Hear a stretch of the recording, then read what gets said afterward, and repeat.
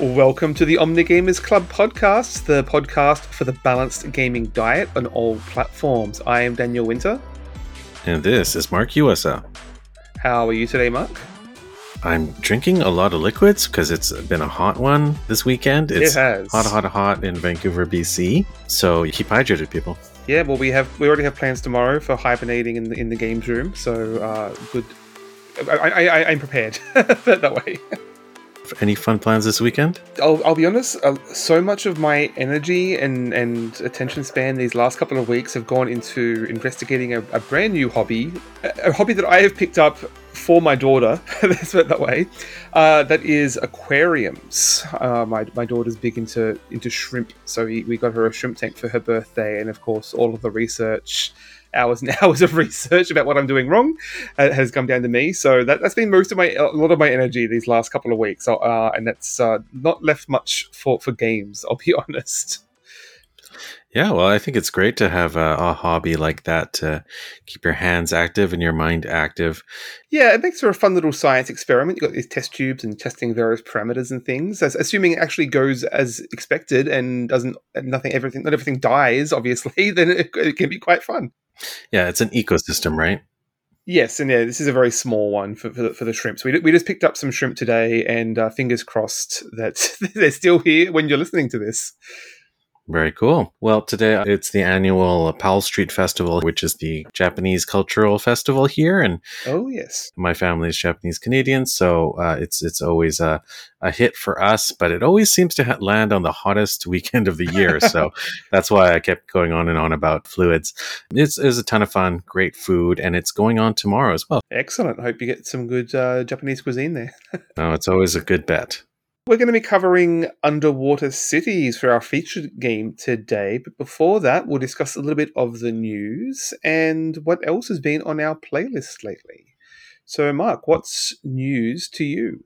Probably lots of people that follow tabletop games like us are very excited and talking about Gen Con. It's all over social media. So I'd like to mention a couple things. I've said that I've been really into tabletop RPGs these days. First off, there's an award called the Ennies. They're fan-based. The winner of Product of the Year / Best Setting is called Vaesen, Vaesen. And apparently it's set in a mythical Britain, Ireland, British Isles. Yeah, very much about the folklore of the Britain. And it does go a little broader to even Scandinavia, I believe, in some of the expansions. But I actually have everything for Vaesen. I've not played it yet, but I love that setting. The artwork by Johan Egerkrans, I want to say, is incredible. I bought it mostly for the art. Oh, very cool. Well, it seems a little bit Valheim-y. I know it's not exactly Norse, but in that same realm and period of dark, gothic, cold, wet folklore. Yeah, right.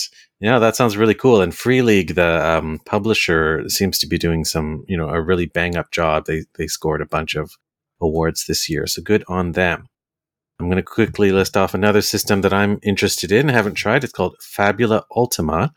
And the idea with this system is that it's basically like you can play a JRPG video game around your gaming table with pals. Oh, okay. That's the idea. I just read the quick start rules, which are available for free. They're really easy to read. The art is great. And the kind of conventions totally make sense. You got your easy to understand, like healing potions and antidote potions, and it's not nearly as contrived as some of the more elaborate RPG systems like Pathfinder or D&D. So I kind of like how light and breezy that seems. And the dice system seems cool too. A little bit Savage Worlds inspired, perhaps. So that one for best game. Definitely want to check that out. There was a special award, the Diana Jones Award, given out to a title very much of interest to me called Coyote and Crow.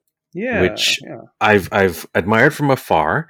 It looks amazing. It's a sort of like a fantastical future of non-colonized North America, basically. It just looks fantastic. I'm very, very interested in that book. I don't know much about it, but I've heard a lot of great things that have me fascinated about the themes of that game. And I believe, I'm just trying to confirm that I believe they just announced another game, a board game set in the same world. It's called Two Wolves, I want to say. I think I believe it's a cooperative game set in that same sort of indigenous setting. Oh, that's really cool to hear. And I believe that the writing team, at least a portion of it, where it's led by an American First Nations creator, which is always great to see. You know, you've seen like First Nations themes in games like Shadowrun comes close to mind because I have a lot of firsthand experience. But it always seems a little bit appropriated. Let's just say, it's like, what's the real perspective here? Is that actually what would happen if magical power came to be? It always just seems a little contrived, perhaps.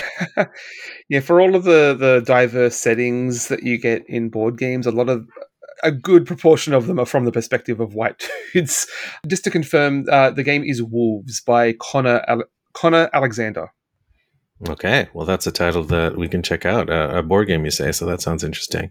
Mm-hmm. The last thing I'll mention TTRPG-wise out of Gen Con is that Paizo, publisher of Pathfinder, finally announced Starfinder 2 to come out in 2024. So Starfinder it's sort of like a D&D offshoot, but it's set in space, very much a space opera-y, more flamboyant and more colorful than something like Star Wars. I think it's really cool. And the best part is that it seems to be like fully compatible with Pathfinder 2e, they promised. Oh, and I think the combination of both Pathfinder 2e and Starfinder 2, the concept that you could blend them, that you can have crossovers, that you can have worlds that are not just traditional fantasy, you can have science fantasy as a blend. I think that really opens up the possibilities, and it makes me much more interested in the system that's just like another extension of D&D, which I'm a little bit tired of. I'm excited. So I'll keep an eye out for Starfinder 2 second edition. Yeah, I've actually been exploring the genre of science fantasy quite a bit myself right now. Not to go on too much of a tangent, but I've been reading The Shadow of the Torturer as part of the Book of the New Sun series. Basically as a podcast I follow called Shelled by Genre, who are reading through that right now. I just finished the first book, and that was really fascinating, how the way they blend those like fantasy and sci-fi into one. There's so much of the speculative fiction is sort of split that dichotomy, but you can get some really fascinating ideas when those two come together. How about yourself, Daniel? What news do you have? Yeah, I've been keeping up a little bit with Gen Con, trying not to get too much into the weeds, just so as not to trigger my FOMO too much. It's been great fun seeing all of my friends over there having a blast, and yeah, lots of new games to come out. I don't generally get into the new releases so much. It's in the board game industry. It's also ambiguous as to what is when a game is actually released or like unveiled. You know, it's not like we have the big E3 press conferences where all the announcements are packaged, but there is a lot of hype around the specific games at this Gen Con, I will say. And some of those, just quickly, that I wanted to mention, there is Undergrove. This is a new game from Wingspan designer Elizabeth Hargrave. Similarly, nature themed. This one is all about mushrooms. And I haven't had a chance to dig into the mechanics too much yet, but it is a fascinating theme. I love hiking around in the Pacific Northwest forests and seeing all the different mushrooms. I regularly stop and take photos to catalog them all. So it's a fascinating theme, I will say, at the very least. Next up, we have Forbidden Jungle. So this is the latest game in the Forbidden series, I guess you'd call it, from Matt Leacock. So starting with Forbidden Island, Desert, and Sky. I've not played Forbidden Sky. It looks quite a bit different with these weird electronic circuits basically built into it. But Forbidden Island, I may have said before, I consider that to be better than Pandemic. It is like a top 10 game for me. I absolutely adore Forbidden Island. So, and Forbidden Jungle seems to be very much more in line with that than Forbidden Sky. So I'm very curious to check that out. Speaking of RPGs, a new one's been announced called Whisperstone. And this is from Senfeng Lim and Flat Out Games.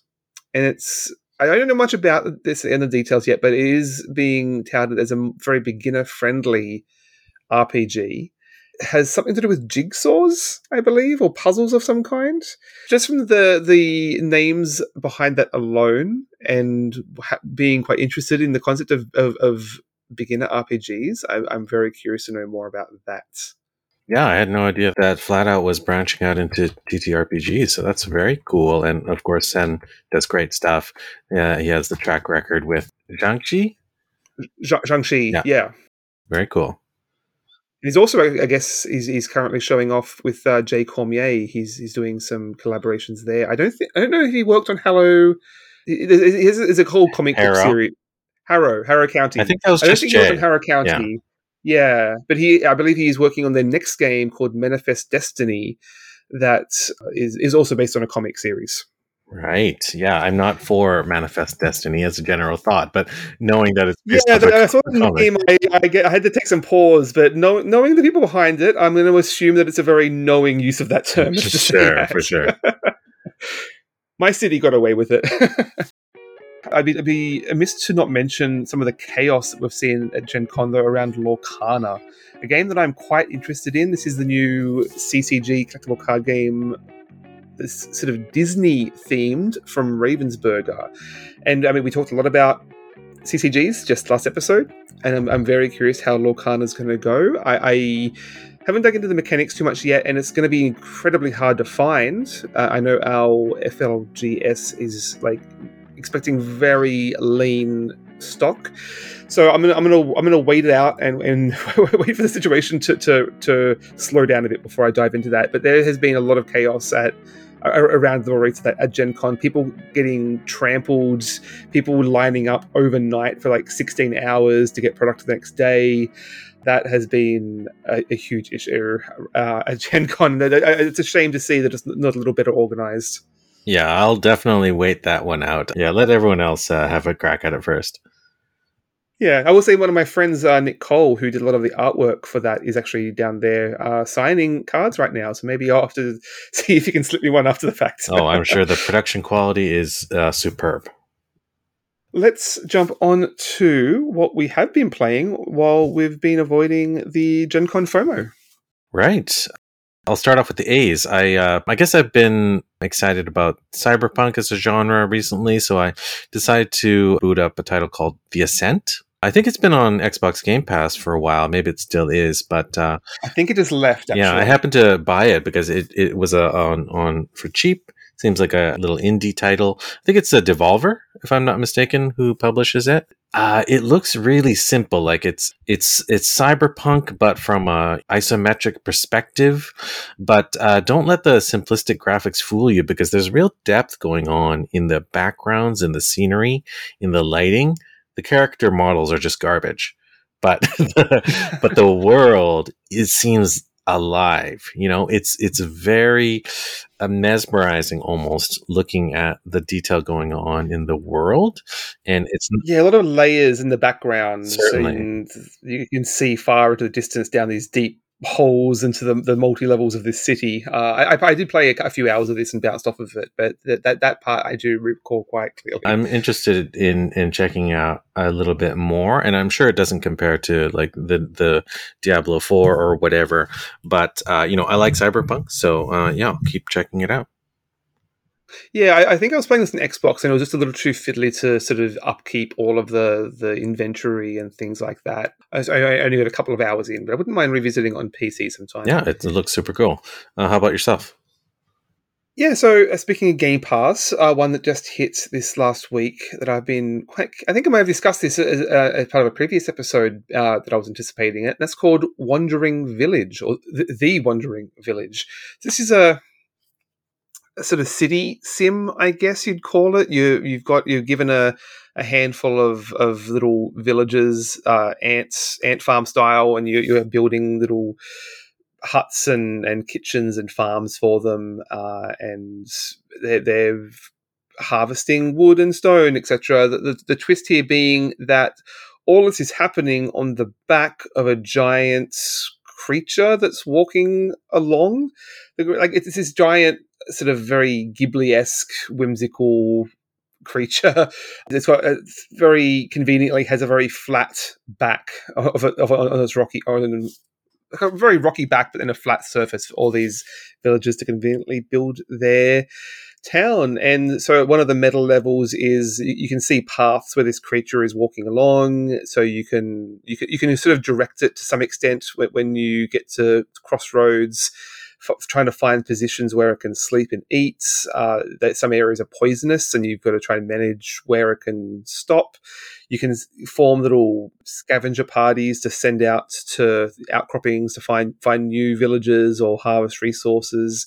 This is some interesting meta levels there to manage. I am playing on the sort of the tutorial difficulty, which is a very slow sort of rollout of mechanics, to the point that I haven't really been challenged. I've been playing for like 5 hours, and I've only just now hit a poison level that might actually provide some sense of challenge to this game. There's been very little friction, but it's a very whimsical game, and it's been lovely to just. It's been a good podcast game, basically, to just chill out and listen to a podcast while I watch my little ant farm villagers stroll around. And Onbu, that's the name of the creature. Just watch him mosey along. Interesting. Is this a turn-based game or a real-time? Real time, but as is my favorite sort of style of these, that you can pause at any time. Oh, very nice.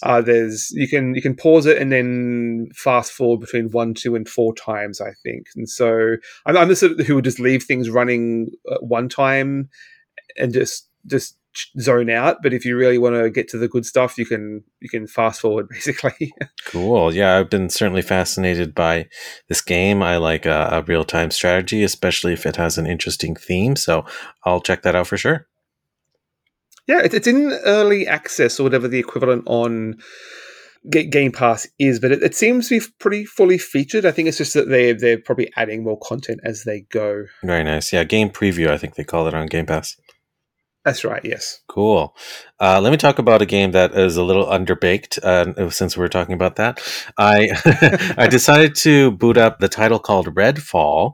Now, some of you may have heard of this already or experienced. It's been out for a month or two now, but it was sort of the touted as the big next latest coming of Arcane. Yeah, of Arcane, obviously creators of legendary games like the Dishonored, Dishonored series. Prey. Yeah, Prey is an all-time favorite of mine. Prey for sure. So this is very heartbreaking to see how Redfall went down. Yeah, I won't recount everything, but some devs said they wished it was canceled. It was basically a huge flop and an embarrassment for the company and the publisher. And I just kind of wanted to see for myself, how bad could it really be? And it's actually not that, like, it functions. It hasn't failed for me. It just doesn't seem very inspired, and it just feels like a 10-year-old game, and it just came out a couple of months ago. Thematically, it's a little reminiscent of a game called Secret World, which I was just thinking that. Yeah. Okay. Which I was very interested. I played a bunch of Secret World when that sort of occult urban fantasy MMO first came out, and it's still around. There's a free-to-play version of it. It sort of feels like that, where you're kind of wandering around just a kind of a normal spooky town with weird spooky stuff happening. So it definitely felt old, maybe because I was reminded of that, but also it just seems technologically backwards. Like it seems like it should be older, and it functions less smoothly than even Dishonored 1, which I played not too long ago. So I have a pretty clear recollection of how that game functions. So I wouldn't say that, it's a jaw-dropping disappointment. It's just kind of like meh. So, which is a death sentence in today's games, where there are so many good games. Being mediocre, it doesn't really cut it, unfortunately. For sure. Yeah. It's sad to say that it would have been a very adequate game about 10 years ago. So that doesn't cut the mustard now. Little late. Yeah, for sure. How about you? What else you been playing? You can't look anywhere on the internet right now without seeing all of the hype for Baldur's Gate 3 and everyone excited to date their bear druids and what's the Mind Flayers, I think is the main enemy in that game. But I've not bought that one yet. What I have been doing instead is trying the original Baldur's Gate via the enhanced edition that came out a few years ago. So this is like the classic CRPG, right? I've heard so much about it over the years. I've absorbed so much knowledge of just Dungeons and Dragons and that setting specifically by sort of cultural osmosis. Unfortunately, I was not prepared for this being second edition D&D. Oh wow. And it is quite dense. There's quite an involved tutorial in this game that does a great job of explaining the UI and interface of the game. Does not explain anything about how Dungeons and Dragons works. I'm told that the original, what do they even call it? Instruction manual, I guess. I've forgotten what that word is. I haven't seen one for so long. The instruction manual included a lot of those rules that you really need to know, Okay. but I'm surprised the enhanced edition didn't incorporate a little bit more of that. Like, do you know what THAC0 is? Yeah, it's something to do about hit potentials or something like that, like a really early form of armor class. It's the Yeah, so most people predecessor. would know about armor class, but now, like, which is the enemy's sort of armor, but then now there's also THAC0, which is your player's chance to hit that armor class. Like, there's this whole 2-level armor class situation. I don't completely understand it, and I think I gave up, to be honest, somewhere between that and my ranger refusing to actually use a bow and just hitting things with a stick. So I've seen so many articles since saying don't start with this. It's not worth the effort of going back. So maybe I'll look up a playthrough or something. I know there is a podcast called something Murder Dads, Majors and Murder Dads. I've been recommended, so I'm going to check that out maybe instead and enjoy it from a distance. I was a little surprised how much Jim Cummings is in this game. His voice pops up quite a bit. Huh, yeah, I've started and given up Baldur's Gate 2 or 3 times by now, so I'm unlikely to go back to that. Even though I really enjoy some of the more modern isometric CRPGs, but yeah, I wonder maybe Baldur's Gate 2 could be a little bit, a little bit smoother experience. Oh no, I've heard it's even worse, to be honest. Oh, wow. The tutorializes even less by That's most unfortunate. accounts. I'm to be honest, I'm probably just going to bounce back to Pillars of Eternity and try that one again. Yeah, Pillars of Eternity actually plays fairly smoothly because it's a more modern system, and it's obviously came out more recently. So I will definitely continue playing that for sure. Everyone's got the D&D fever, it seems, of late. That fever ran hot for me, and I mean, it ran itself out very quickly. Baldur's Gate 3 is just blowing the gates wide open. I thought it was a very good game for what it's worth, so I'll wait until that to be discounted and check out 3. Oh yeah, for sure. Same here. I got too many giant RPGs to play. Speaking of nothing like an RPG, I'll mention the next game, which I played only the first few minutes of. It's a title called Atomic Heart. It was a title that seemed really interesting to me. I wanted kind of something like an experiential first-person shooter, and I kind of was avoiding it because, the whole like Russia-Ukraine war, I didn't really want to consume anything Russian-themed there. But then I started it up, and it has this really incredible opening sequence, which it's really the first few seconds, so it's not a spoiler. It starts in this kind of like Soviet paradise. So it's kind of like the paradise world of great ambitions that the Soviet Union promised in its early days, but it was actually achieved because of like some key technological breakthroughs. So the whole intro, it's kind of like a walk and talk, like Half-Life 1 sort of thing, where the intro is going, but you're moving along. You're riding on vehicles, you're walking down hallways. All of it on the theme park ride. Yeah, it's incredible because it's just like that. It's a theme park ride, but I cannot explain like the distance you travel in all of this single one shot. It's incredibly cinematic, and it really showcases all of the intriguing post-industrial design of the early to mid 20th century. And then it goes even further, right? It's kind of like that weird uncanny valley that you get when you play games like BioShock Infinite. It's like, this technology shouldn't have existed at this time, sort of a thing. And it's really quite cool. I'll just say this paradise does not last forever. Eventually things go wrong and it goes very wrong. So yeah, I'm excited about going back to that one. Yeah, I heard mixed things about that. It gave me some Metro vibes. Metro 2033, I want to say. I played a bit of Metro. Uh, It's not near. It's not. It's the opposite of like the darkness and the dreariness of okay, that. So at least the intro is. more sort of Bioshock in like high tech. Oh no, no, high tech, I guess, but just a lot of more fanciful Yeah, tech. exactly. It's a lot shinier, let's just say, than a Metro or like even like a modern Fallout is. Yes, I guess I'm just kind of feeling tired of grimy games. It's not feeling my taste anymore. Yeah, yeah, too much beige. Okay, well, speaking of beige, let's jump over to the board game table. What have you been playing there? Yeah, I'm going to go really fast through mine because I haven't played a lot that's new. I tried out Challengers. I don't understand a single thing that's going on in that game. In BGA. That's why I don't understand because I haven't read the rules and nobody explained it to me. That's okay. The game plays itself anyway. You don't need to. Yeah, that's kind of how I feel. Like, yeah, I don't get it, but one day I'm going to sit down and take 5 minutes to learn the rules. I played it on BGA too and quite enjoyed it. Since I talked about it last episode, I realised it's a pretty clear analogy to auto battlers, which I've not messed around with, but is a huge genre in of itself. So I think like Dota.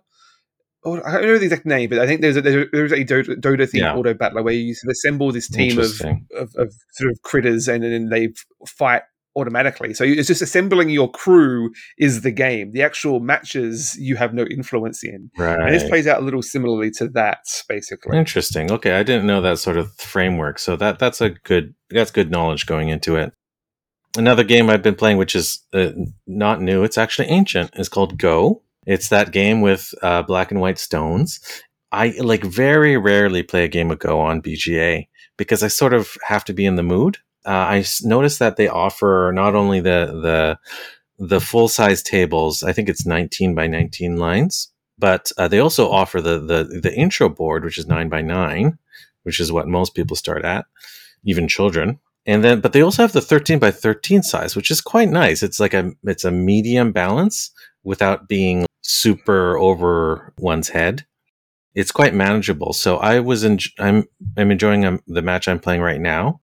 Person I'm playing is not the best, but I'm sort of using it as an experiment to like see, like how can I push their buttons? Like how can I sort of invade their territory? And I'm enjoying it. So I think maybe I'll play a little bit more of Go.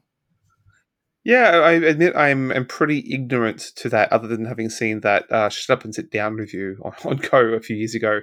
But I mean, I find chess too intimidating. It seems to be very much a game in that same vein where you need to go all in and commit to learning the strategy, not just learning the rules, but learning the strategies of the game. Yeah, I tend to agree with that, but I would say that the rules are dead simple in that game. Like it could not be easier to get in, and it's actually really gentle, especially if you have someone walking you through it. The strategy it's entirely dependent on your opponent. Whereas I think a lot of people get stuck or intimidated by chess because of the weirdly named pieces and the strange movements that they take, and it's a surprisingly like cramped play space compared to a Go. Mm. It seems like claustrophobic, and it has all that cultural cruft that goes along with it as well. But Go, by comparison, seems pristine and Very elegant. it's super elegant. And there is cultural cruft, especially in Asia, in China, Korea, and Japan. It's very, very serious at high levels. But if you don't care about all that stuff, it's really easy to get into. So I recommend it for anyone, really. Yeah, it'd be interesting to take a closer look at some of those classic games sometime. Yeah. How about yourself? What have you been playing? Uh, Something beige, well, I guess. pretty beige. We last week we actually got together at our local sort of pizza board game restaurant and played a few games. One of which was Ares Expedition, Terraforming Mars Ares Expedition, I should say. So we previously covered this on the podcast. Take a scroll back and listen to that if you like. So I'll be a little brief, but in short, I recently found the expansions to this. There was a big Kickstarter last year, which I skipped, but had found them in retail just now, and they were split into like 3 different versions. And one is a cooperative mode of the game, but another one that sort of piqued my interest the most, fairly simple concept, but we added milestones and awards to Terraforming Mars. So that's basically these goals. Like the first person to hit this goal gets some points, and at the end of the game, the person with the most of a particular goal gets some points. So very, very straightforward, but there's a little bit more interaction, a little more tension to the game that was needed, I think, but in a pretty sort of inobtrusive way. But one of the other really clever parts is, like, the core to that game is the phase card. So if you don't recall, there's 5 phases each round, but each player chooses one of these phases to activate, and only those phases trigger for that round. So it's quite variable. But in this expansion, there was some cards that would let you upgrade those phases just for you, which is a great sense of progression, and they were very small in the grand scheme of things, but it definitely feels like you're achieving something and getting a little more reward there. So it felt a little more dynamic, that I really enjoyed. And yeah, it was a fun little expansion just to mix things up ever so slightly. I definitely thought that Ares Expedition base game really missed those milestones that the base game clearly has. It definitely needed that. And I felt kind of the opposite about the upgraded action cards. Like they didn't really do anything for me. And I feel like it really benefits people that have the ability to upgrade those cards right from the first couple of rounds. But if you get them in your opening hand, yeah. Right. But if, like me, I only got the opportunity to upgrade my cards mid-game, I think I ended up over-investing in that. And then, I came in second place. I think I could take or leave the upgraded cards, to be honest. But nothing wrong seemed with the new cards. Other than that, it definitely all functions. It definitely all works. So if you just want more to add to your Ares Expedition, it's great. Yeah, I enjoyed playing that. That was a lot of fun. One other game I'll quickly mention is that I've played a new game called Woodcraft, designed by Ross Arnold and someone called Vladimir Suchi. I don't know if you've heard of him. Oh, cool. Yeah. So not to spoil our thoughts on Underwater Cities, but after playing that, I was reminded of this.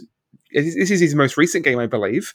Came out last year and got some buzz from some other reviewers I liked. So it has some very similar DNA, I will say, but I was intrigued by this huge rondel, basically.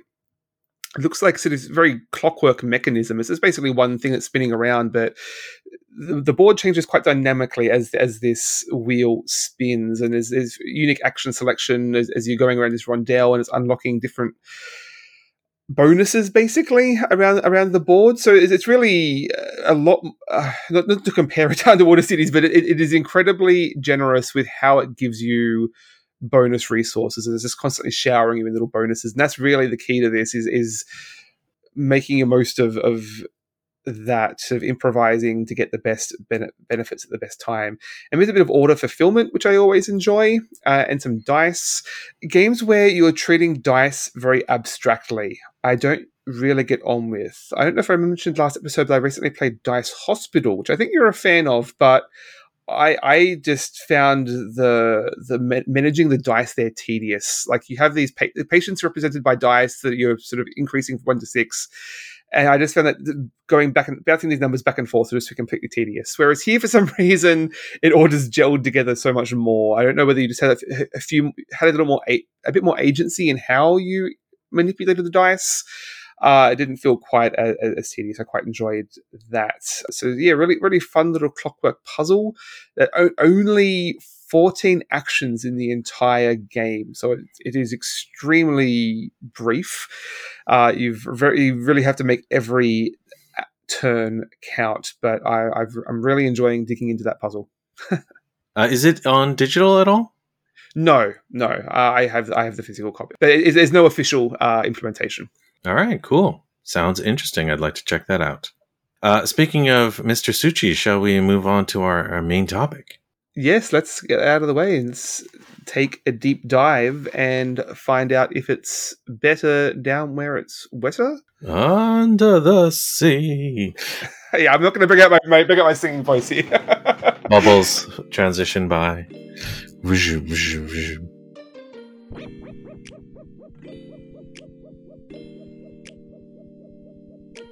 The game, of course, we're discussing today is called Underwater Cities. It came out in 2018, really an age ago, it seems. And I feel like it this game was has been out forever. right, and it was designed by Mr. Vladimir Suchi. And then the art here is done by Udrim, I'm probably pronouncing that wrong, and Milan Vavaron, published by Delicious Games and Rio Grande Games. I am a fan of Delicious Games, if only by their name. Yes, it's a real treat. And by the way, we are talking about just the base game here. I think there's additions that might include the expansion, but we're just talking about the base game at this time. Yes, I did play with the expansion only in the sense that it includes the dual layer boards, which I know is a lot of people buy the expansion just for that. Not to get ahead of ourselves, but I haven't played any of the mechanics from the expansion. Right. So let's talk about what kind of game this is. I think it's pretty fair to say that this is a worker placement game, but a really unique one. And there's a lot of hand management going on here. And there's a potential of network building because essentially you're connecting multiple cities, not just one city in this game, in this kind of a network under the water. And, all that sort of fluff. It doesn't really matter that it's under the water, but you're sort of trying to make these cities. This ain't no dry Euro. That's right. So yeah, that's essentially the core of it. Let's just get into the core mechanics here in the sense that how this differentiates itself. Sounds great. I think being a worker placement game primarily is pretty on the mark there. The key factor being that when you place your worker down, you also have to play a card from your hand. So you have a hand of 3 cards. You play a worker, you play a card from your hand. Now, each of these worker places are going to be one of 3 colors. Red, green, orange. One of the cards in your hand will also be one of those 3 colors. Now, if you manage to match that color, you'll get to add this card to your tableau, which might do a whole bunch of different things, whether immediate or ongoing or in various ways. But I think that is the key crux of this game is matching your worker and the place that you're placing them to with the card from your hand. And there's a really constantly evolving puzzle here in trying to manage your hand and trying to line up the colors, trying to make sure there's enough spots left in the worker placement that you're not being blocked there. So I think the whole game really evolves around that one core mechanic. Yeah, I would agree with that. I would certainly say that that's the secret sauce of Underwater Cities. And you would think that in an worker placement game that only has, 15? I think it's 15 action spaces in a 3 to 4 player game. I think it's slightly less in a 2-player game. You would think this game would get tired quickly and very kind of play by rote. But just the fact that you have to combine a worker placement action with a card in your hand, the cards you've been carefully managing the effects of, and the color balance, because the color balance is very important. If you only have one color of card in your hand, you can only effectively choose action spaces. You narrow it down from 15 to 5 spaces. Over half of them might be full by the time you get to play the cards. So it's a really ingenious balancing act. And from my experience, having played, over half a dozen games of this, probably more than a dozen digitally, it doesn't get old, or it doesn't get old quickly, I should say. Yeah, it's just constantly evolving your options. There's constantly, every single card you draw could be completely blowing open your options here in terms of how you time things out. So I don't know how much of this is a complaint or a compliment, but you were constantly recalculating it. It feels like a broken GPS, like recalculating every time you draw a card or every time a position is blocked. It is an incredibly improvise focused game, which is the sort of games I tend to prefer. I don't want to have to plan out 10 turns in advance. I like being able to force to think on my feet and make it up as I go. Basically, yeah, that's where I thrive. But and this really does draw out those strategies. Yeah, it is a highly tactical game, but it's not entirely tactical because, if you become experienced in this game, you realize that from, round one, you have to be thinking about what goals are available to you. But I do want to touch upon a slightly subtle point that maybe not all players are aware of, but the fact that you have to choose from the colors is even more ingenious than what we described. Basically, there's a power distribution difference between all the three colors. The cards and the action spaces and their effects is sometimes diametrically opposed.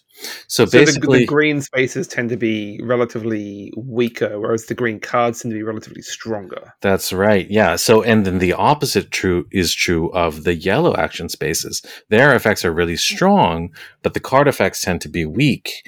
And you'd be guessing correctly if you thought that the red balance is the more balanced and the effects are moderately strong between the two, between the actions spaces and the card effects. And not just that, there's actually a fourth strategy that you can pursue where you can buy these cards that are called, what are they called?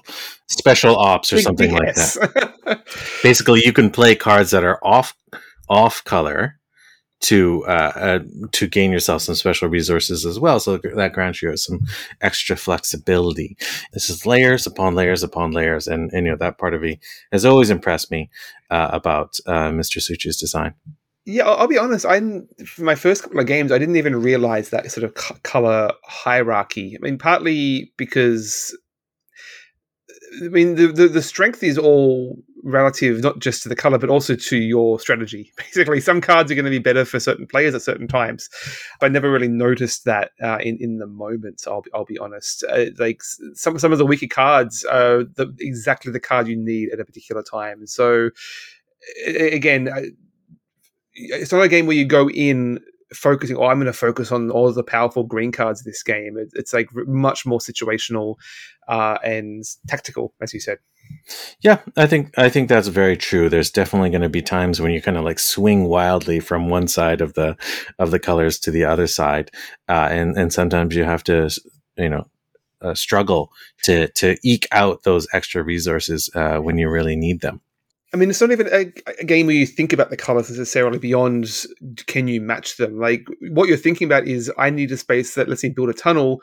What color lets me build a tunnel? Basically, is what it comes down to, really. Like, you're not really thinking about the relative strengths of those moment to moment. It's more focused on the short-term goals are what matters here.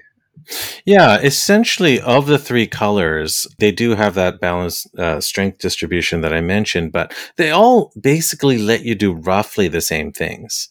So each of the three colors let you build a city. Each of the three colors let you build tunnels. Each of the three actions give you some form of resources and allow you to play sort of these upgrades, which you sort of like use to specialize your cities. Your cities are just empty husks until you start building these facilities next to them. They come in three different colors. They either produce more steel plast, I think it's called, which is sort of a building material. And if you upgrade them, they produce that. And then this research currency, the yellow one basically gives you money. Yellow equals money. And the green one basically gives you kelp, which is food. So you sort of have to keep a balance of that. And the resource production, which happens at very key times. There's only 3 production phases in this entire game, and one of them is at the end of the game and quite useless, arguably. Yeah, I mean, you can convert resources into points, but yeah, it's tight. It's so tight in the resource distribution. Every single token and every single chip matters in this game, and it's hard to say what's the best strategy. Do you want to diversify and have a variety of resources on a given city, or do you want to specialize and have duplicates, because that gives you different bonuses as well? So it just sort of throws the brain for a loop. You should see this production board, and I know how the system works, but still, it kind of makes my eyes cross whenever I look at it. Like looking at an Excel spreadsheet, basically, that hasn't been formatted properly. Yeah, it's really wild. But once you understand the systems, it's so elegant. Well, let's talk a little more about those cities and the player boards, basically, that you just hinted at. Absolutely. Yeah, you start us off. Well, yeah. Well, I mean that being primarily the means by which we like all this worker placement and card placing, it's all in to work towards the efforts towards building your underwater city. So every player has their own board, basically. So the worker placement is obviously happening on a central board, but then you're building a city on a personal board. So, and they're all preset spaces. So you have cities that can go in particular places, you have tunnels that can go in particular places joining the cities, and you can have these facilities that can go on the sort of satellite outskirts of these cities. And you can place, there are some placement rules as to how you can place them, and different rules about how they were activated, which I found a little confusing. But that is largely the main goal, is building out a city, spending resources to build facilities that will then generate more of those resources. Basically, you get points at the end of the game based on how full your underwater city is. Right, and how diverse it is. And that personal board has 9 spaces for cities. It's basically a 3x3 grid, but you don't have to fill each of those spaces. You don't have to fill more than your initial one. Basically, you start with one city. I mean, I think you'd lose if you built only one, but technically you don't have to build out further from that. But basically, you have these node points, and the nodes are the cities, and then the lines that connect them are tunnels. And basically, everything has to connect to your network. You can build a city out there in the distance, unconnected to anything, but it's not going to score you anything until it connects to your first city. It's sort of like Alhambra, where you have to get your little guy to reach the fountain at the center of the structure. So you have to connect everything, line up. You have to plaster everything. You have to have the system self-sustain so that it produces enough resources to keep going. And of course, you have to feed your people at the end of the round. Not only that, there are these optional land-based cities.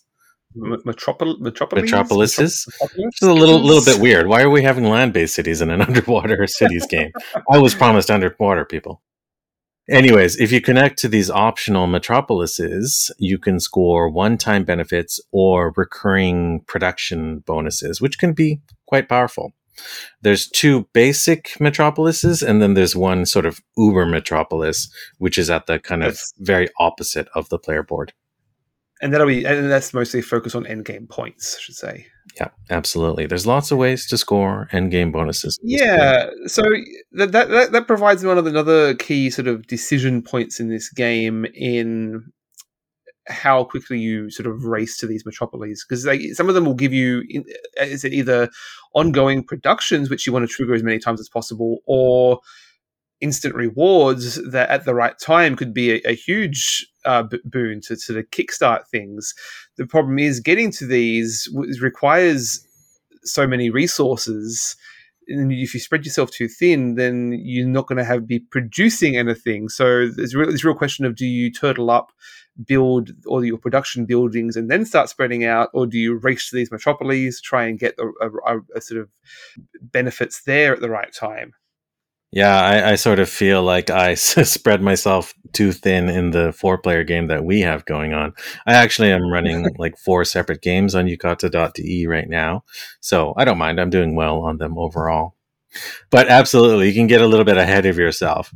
I sort of like to think of it as, you're sending like construction drones out there. They're laying the foundations and groundwork. You're still spending money to have them build stuff, but people can't occupy it until you wire up the electricity and you wire up the, I don't know, food supply or whatever.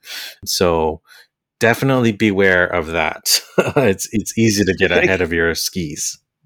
It can be quite punishing, I will say. It's a very tight economy, and one of the real tricky bits here is the buildings. Say you need credits, you really want to generate some more credits.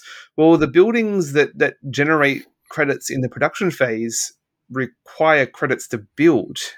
You can't make credits without credits. There's a phrase there somewhere. So that can be a real tricky sort of pickle to work your way out of when if you spend the last of a particular resource at the wrong time. But then that does give it a very scrappy vibe as you're trying to find the right combo of cards and action spaces that might give you just the right resource to help kickstart that economy again. And like when you sit there staring at this puzzle for a couple of minutes and then suddenly find the perfect combination that lets you sort of fight your way out of that underwater traffic jam and solve the puzzle, and that is really thrilling.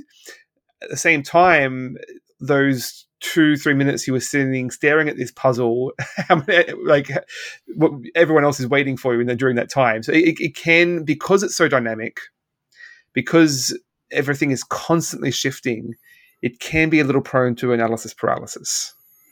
Yeah, I would agree with that. This game is like we talked about with the worker placement and the card uses. I mean, that alone can lead to so much AP.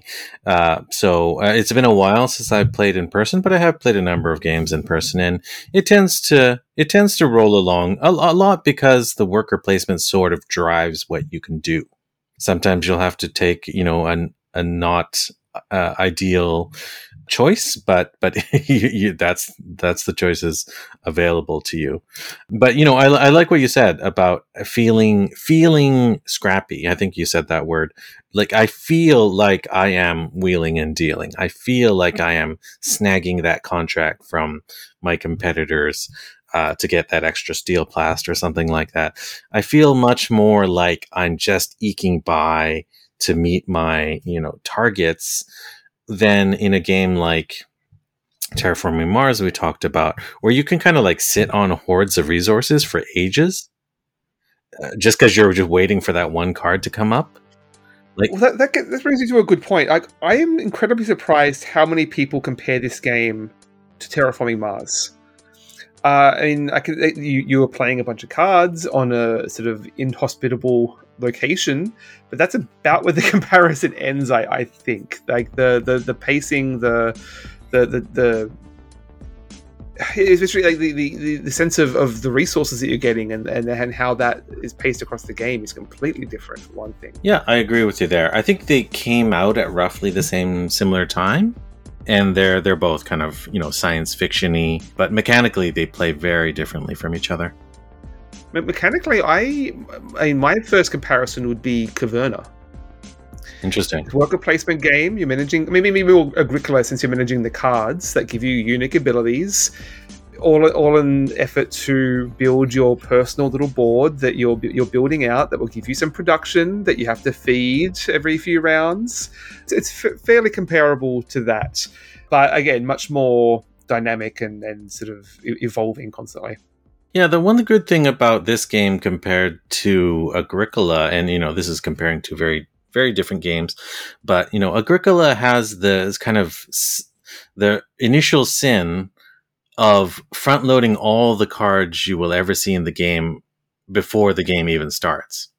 Yeah, and then you have to puzzle out, you find the optimal solution between those cards from the get-go. Right. Whereas this game, it doles out the cards in a fairly gentle manner, and you only ever have a hand of 3 cards. Mm. It is quite significant that you only ever have a hand of 3 cards. Through some actions, it's possible to kind of like draw 2 or 3 extra. You might even see, 6 cards in your hand over the course of the turn, but you definitely will have to discard down to 3. I think it's before your turn starts. Yeah, so that's one of the key things that when I was first taught, we played wrong, in that you can get as many cards as you want, and you have to discard them to 3, but you get to wait until the start of your next turn. So the actions that other people take and the spaces that they block, you can wait and see how that plays out before you commit, which I think is that is a pretty key point that can reduce a lot of the frustration, basically. Yeah, absolutely. And one of the rules of thumb I was taught or when I started learning this game was basically try and have 2 of the 3 colors or 3 of the 3 colors if possible, because that's going to give you the widest potential of choices at your disposal. Now, you can't always accomplish it. Sometimes you really want to hold on to that card, especially if it's one of these special S cards.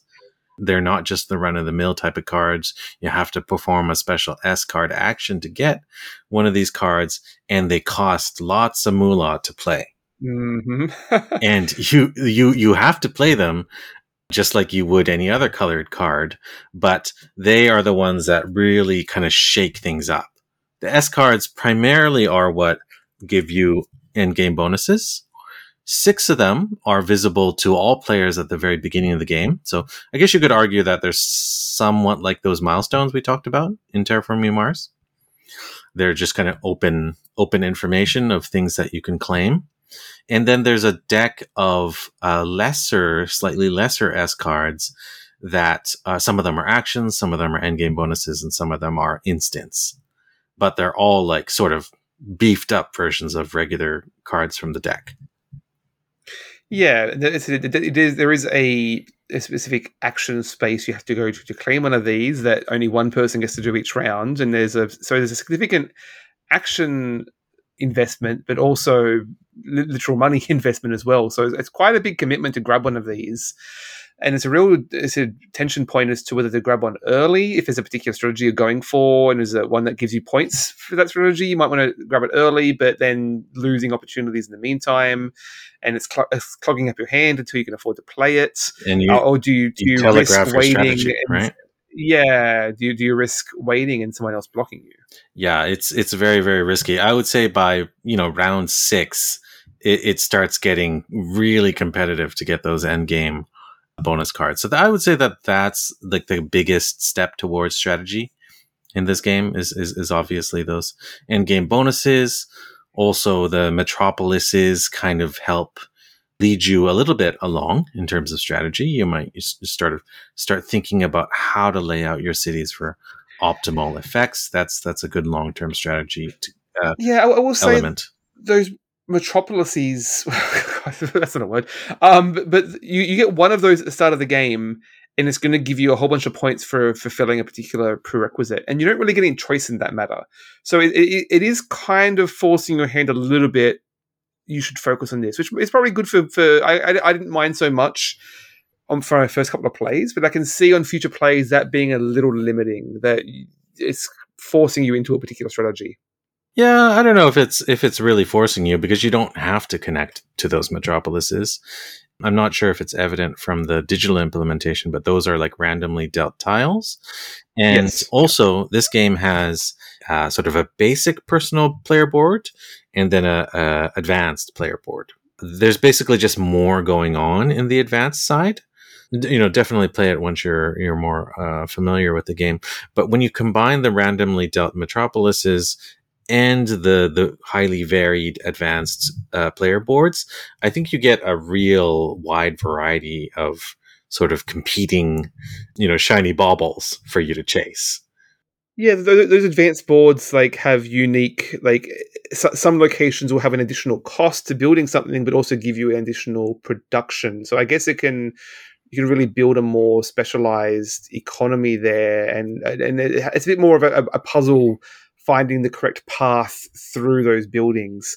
I will say the base game did feel a little I don't mind it right now, but I can see it being a little repetitive. How samey a lot of your maps will look at the end of the For game. sure. Yeah, I don't think there's any shame in using the basic board as you're getting accustomed to the game. But yeah, maybe at game 4 or 5, you'll want to switch over to the advanced side.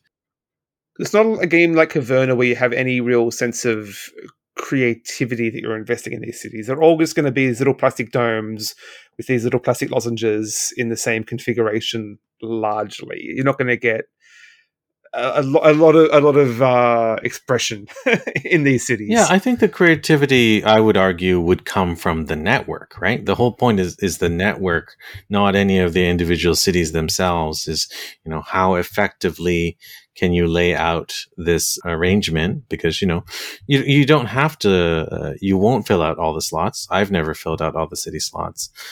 So you have a variety of shapes and arrangements that you can make. You can sort of Mm. do the perpendicular lines, or you can do the diagonal ones, and you can sort of create crisscrosses or a Z shape, and then you need the double tunnels to reach the mega metropolis. So it's a balancing act, and I think it's always a thrill for me trying to get it to really sing.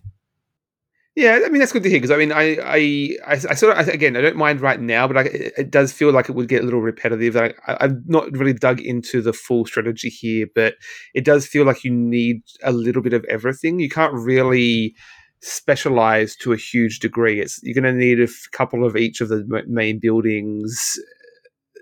That it's going to make it really hard to feel different game to game, but maybe with the advanced side of the board that helps shake that up a little bit. I really think, having played a bunch, that it's the end game strategy cards that really rule this game. You can obviously score points in various ways, building cities, building green developments, for instance. But basically, it's knowing how the buildings produce resources and knowing which resources can get converted into points at the end of the game. Basically, you're not going to get all 6 of the end game bonus cards. So you probably want to target 1 or 2 or even 3 to narrow down on. It's a little bit like Russian railroads that way, where you have to kind of be aiming towards those end game goals.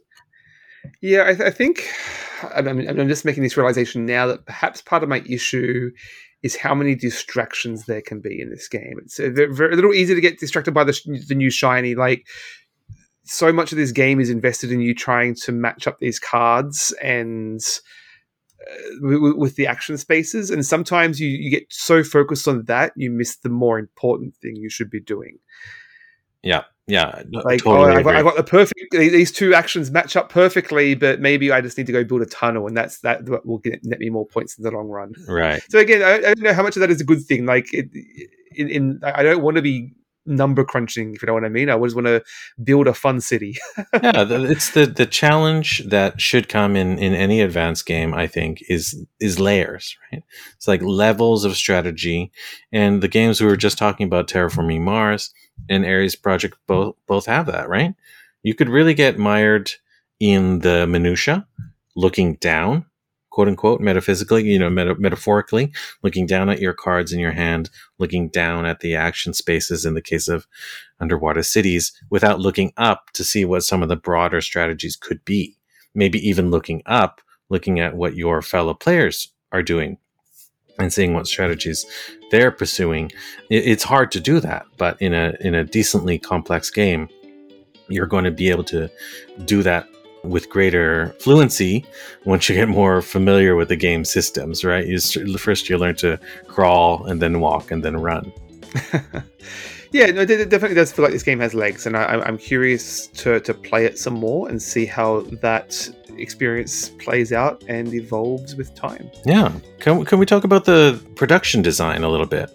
That was the final thing I wanted to touch on. Yes, go ahead. I own a physical copy of this game. I bought it way back, and I played it a number of times in person. It's been a little while since I played it in physically, though, so maybe my memory is a little bit hazy. Well, first of all, I think the graphic design is great. I really appreciate how colorful this game is. And it's a sort of a little bit ahead of its time, because a lot of Euro games in that generation, maybe it was just the tail end of that generation, but were very gray, or, like say 2 colors or something like that, green and brown instead of just brown. Like so many of these kind of Mediterranean set games that came before it. I really like how bright and punchy this game is, and it has a little bit of optimism to it, I guess. A little bit of snarkiness as well. Like, obviously, it's not all gumdrops and puppies and roses happening, what's going on in the card art, but it's not gloomy, it's not doom. So that part of it I like. The iconography is a little bit confusing, as can happen in these sorts of complex games. Seems like you have some. Yes. So Yeah. yeah, I think it's perhaps a little oversaturated in color. Otherwise, I think the color is largely fine. It could do it with a little more clarity, I think. The artwork, when you stop and look at the artwork, it is actually quite nice. It's some really beautiful art there. It's not. I don't find it particularly evocative in the sense that I don't really notice it's there half the time. Like my mind just completely glances over it, which is really unusual for me. Like art is what draws me into this game, and like a lot of it is just boardrooms and business people, and not particularly exciting, evocative themes in the artwork. But I think my main issue is in the symbology and the iconography, and like it's the age old race for the galaxy issue. It works fine when you already know the rules, but learning it is a real chore. Sure. Yeah. I think that the very basic symbology, like the actual black and white icons, are fine. But when it comes to the more like 3-dimensional looking iconography of the fully painted, production buildings and things like that, that's when it can get a little bit messy. You'll note that in the production board, once again, that Excel spreadsheet, yeah, it's really hard to sort of parse what's going on, and you can only really understand that green produces green, but it also produces points. It's not particularly intuitive what something will produce, especially when it's upgraded. Right. And yellow produces yellow money, but it also produces this super pink stuff. It could be a little bit more intuitive, but I don't know how they would have made it more intuitive. In terms of the other production, like the 3D domes are fine. I think they're kind of cute. Yeah, I like those, yeah. Yeah, I mean, it's a little sad that they aren't those rubbery half ball things that you can push inside and out. I wish they were all that. I mean, that's completely decompress your underwater city. It's an underwater cities dexterity game. That's what I'm going to come up with next.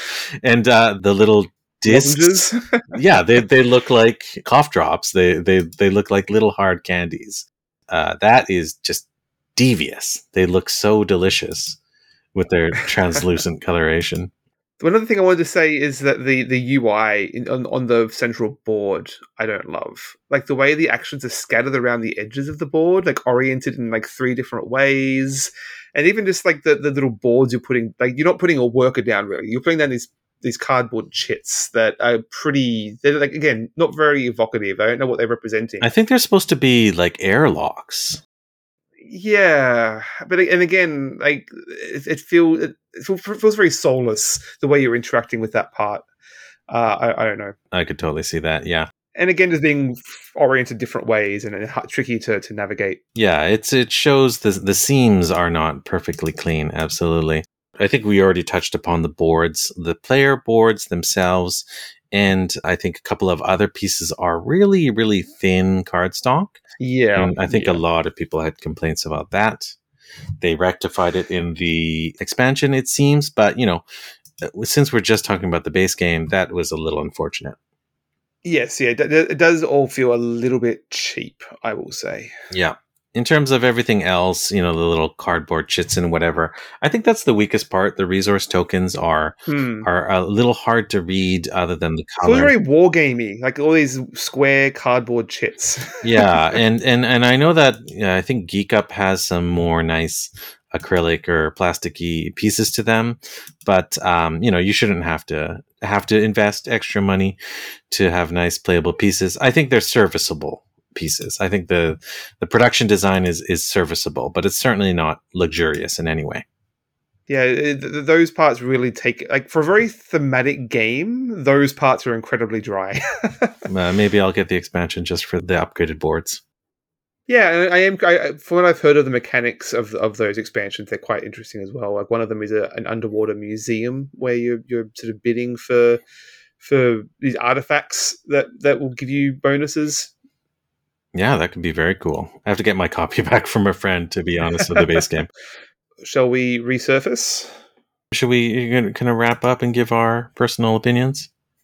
Sure, go ahead. I like Underwater Cities a lot. I've played it quite often. I've mentioned over the years that I've had it. I mean, I haven't sold it off. I still really love it. I really like Terraforming Mars, but I prefer this to that. I will play Underwater Cities any day. And this game, in my opinion, makes Terraforming Mars look like a messy tire fire. Bloated. Yeah, and like you said, the art is kind of boring in this game. At least it has art. Unlike the stock photography that's in Terraforming Mars. We don't have to directly compare the games, but this is one of my faves. Yeah, I'll just leave it at that. Yeah, so I'm pretty sure this is my first Vladimir Suchý game. I think I may have played Last Will like a decade ago and don't have any recollection of it.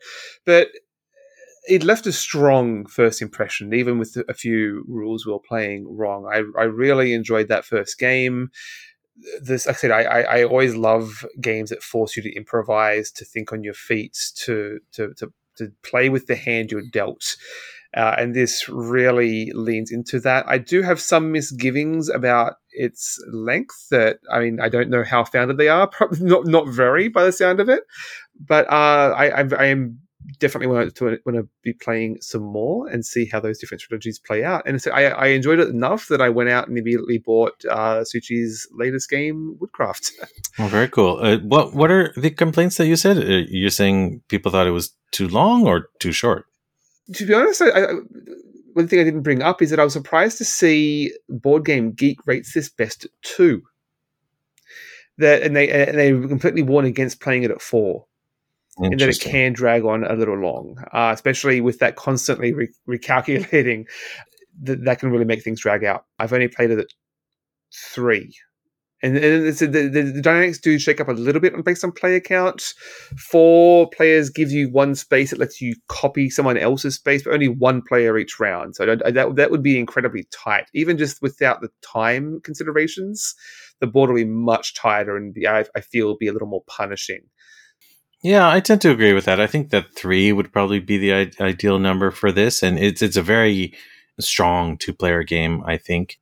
Turn alternation, I think, is all that changes. There's a 2-player side to the player board as well, so it slightly adjusts the worker placement spaces. But I played 2-player games, and it's really quite adequate. I like it a lot. I really like how this game has a hard ending after 9 rounds. Other people would probably disagree with me, comparing once again to Terraforming Mars. Some people will drag it out. Some people will rush it. But I like how this game has a hard ending. It doesn't drag out. And then the tension rises because you know when it's going to wrap up. Yeah, you know exactly how many actions you're going to have, and you can really try and map out what you plan to do with that. Of course, things will change and you'll be forced to pivot. Always be pivoting, I think, is the catchphrase of this game. Yeah, so I like it. It's a good one. Recommended. Yeah, no, definitely worth a game. Strong first impression from my perspective. Very cool. Okay, shall we talk about the next game we're going to be tackling? Yeah, tell us about that. Let's see. We love our Xbox Game Pass here, so we're going to be talking about a game that was recently added. It's a short game. I think it's a Canadian-developed game as well. I believe so, yeah. Called Venba. That's Venba. It's a cute-looking indie game on PC and console, of course. Go check it out. It's on Steam as well. I believe I did mention it. It was part of the Steam Next Fest. There was a demo. Oh, cool. And I had some strong impressions from that. And if you know me, you know I love cooking and games. And this is basically an Indian Canadian immigrants expressing themselves and their family through food. A lot of cooking mini games. So hope you are hungry and have be prepared for those cravings. Very cool. Yeah, immigrant stories are always so powerful. And maybe I'm sort of bracing myself for a potential tearjerker here. Who knows? Maybe it'll be all rainbows and butterflies. Who knows? Yes, well, I mean, I'm a Canadian immigrant myself, raising a family, so even I can find something to relate to there. There you go. Fantastic. Okay, so next game we're going to be talking about is Venba. Please check it out if you have access to it.